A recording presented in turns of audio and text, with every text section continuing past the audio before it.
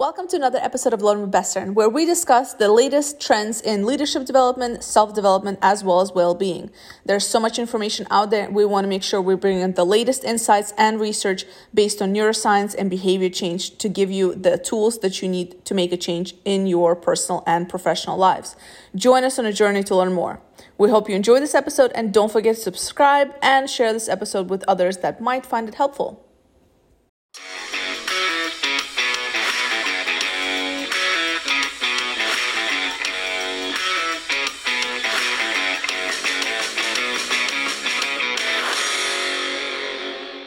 Chances are you have worked with a control freak, or AKA, we're also called them micromanagers, or maybe you're even one of them, and that's okay if you are. That's why we're here. We're here to help you to be better and to ensure you don't fall into the trap of a micromanager and help you get out of it if you're already in it.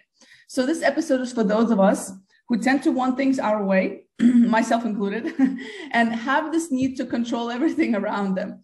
There are more of us out there than you can imagine because, well, it's almost a protective mechanism that we have created at some point of our lives that is now potentially hurting our professional and probably personal relationships. But not to worry, we're here to help.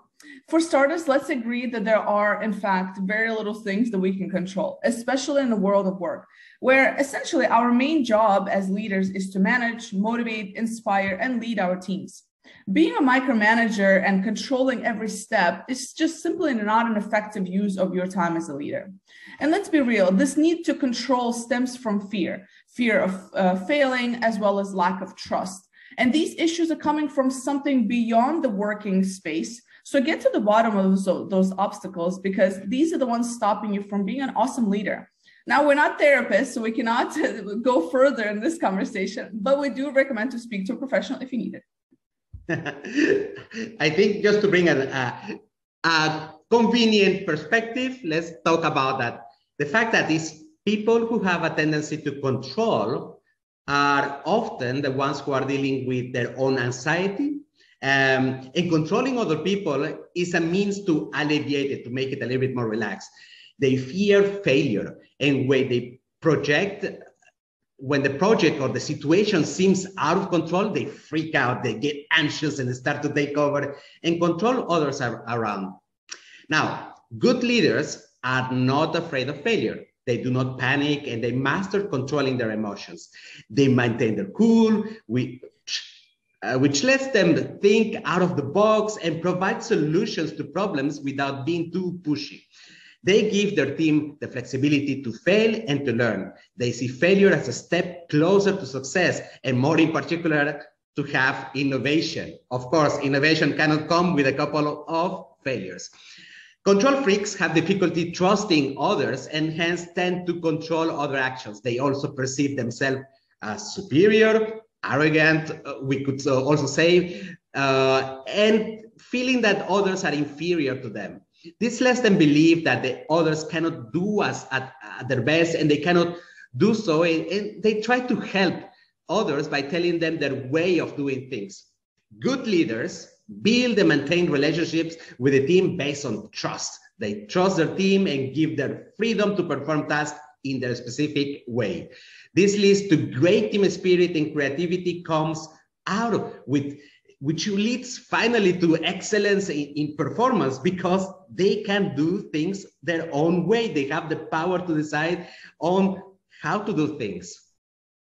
Hi guys, Elena here from Bestern. If you're enjoying this episode, please make sure to hit the subscribe button to stay up to date on weekly new videos that we have coming out on personal and professional development topics. Also, feel free to send your questions and engage with us and comment in the YouTube videos in the comment section below. Now back to the episode.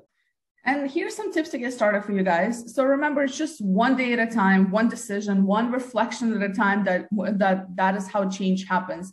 Fastest ways to get where you want to go is to go slow. So baby steps.